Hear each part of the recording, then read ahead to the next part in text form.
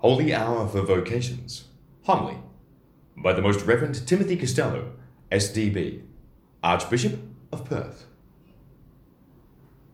This afternoon we have gathered here in the cathedral, in the presence of our Eucharistic Lord, to pray especially for vocations. There was a time in our recent history as a church when many people felt it wrong to pray in particular for vocations to the priesthood and the religious life. To do so, some suggested, was to downplay the important vocation to married life and to ignore the reality that the Lord calls some people to remain single without calling them to a religious vocation. It is true, of course, that we should pray for all vocations, or rather that all Christians, no matter what way of life they choose, will recognize that it is the Lord who gives us the gift of life, and that it is the Lord who in his providence has so arranged things that, if we are really open to his grace in our lives, we will discover that way of life which will lead us along the path the Lord is calling us to follow. This is as true of those who choose to marry or to remain single, as it is for those who choose to test a vocation to the religious life or to the diaconate or priesthood.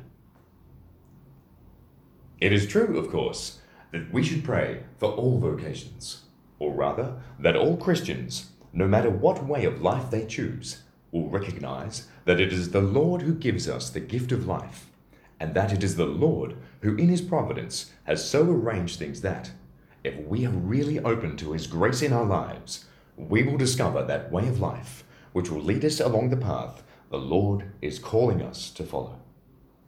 This is as true of those who choose to marry or to remain single as it is for those who choose to test a vocation to the religious life or to the diaconate or priesthood.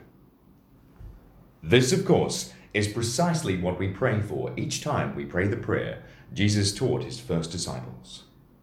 When we pray that God's name should be hallowed, should be held holy, and when we pray that God's will should be done on earth just as it is in heaven, we are praying that each of us will genuinely be seeking to do God's will in our lives.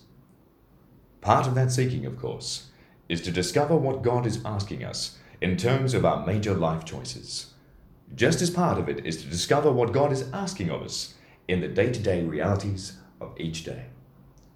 The best way to serve God, therefore, is to commit ourselves each day to be open to whatever God's Spirit might inspire in our hearts to say, to do, and to be. Our basic and most important vocation is to be disciples of Jesus.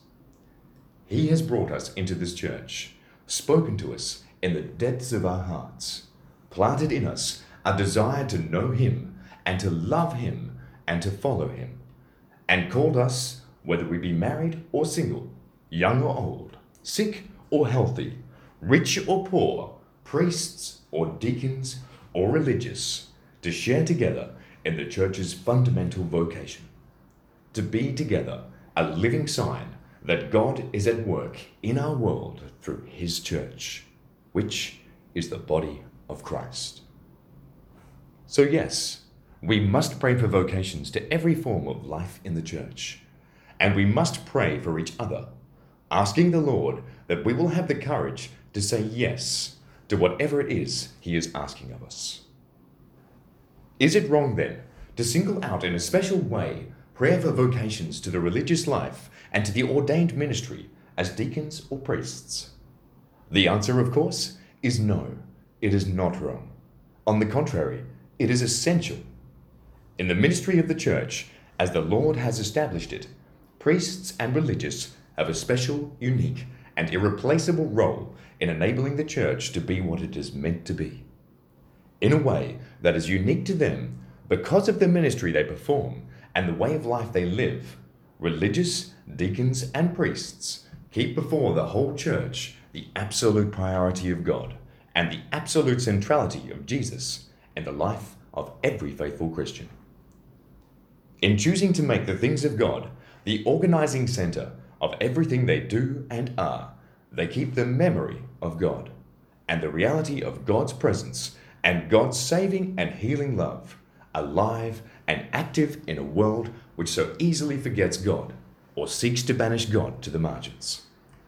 This precious gift of a living memory and a powerful side to a forgetful world is needed both for those who are in the church and for those who are outside the church.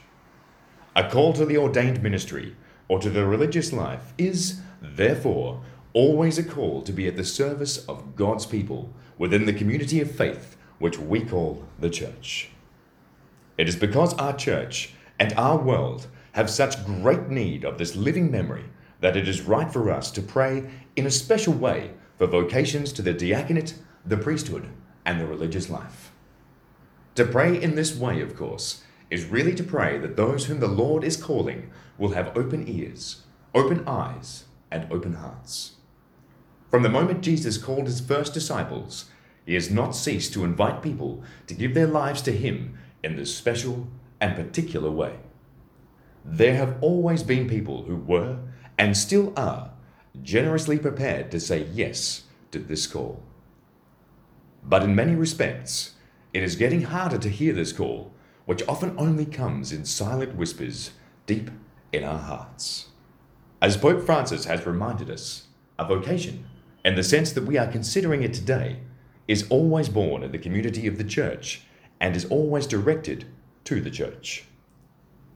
To pray for vocations is to pray that our parishes, our schools, our families, and our Catholic institutions and agencies will be places of prayer, of hospitality, of generosity, and of selfless courage.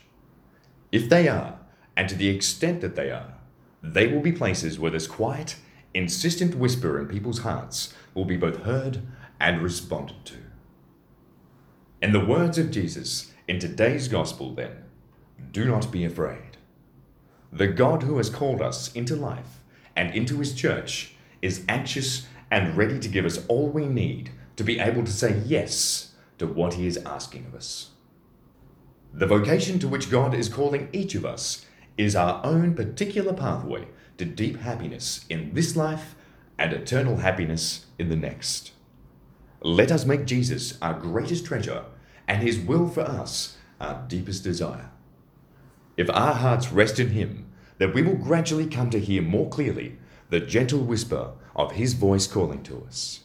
And we will, like Mary, find the courage to say, I am the Lord's servant. Let his will be done in my life.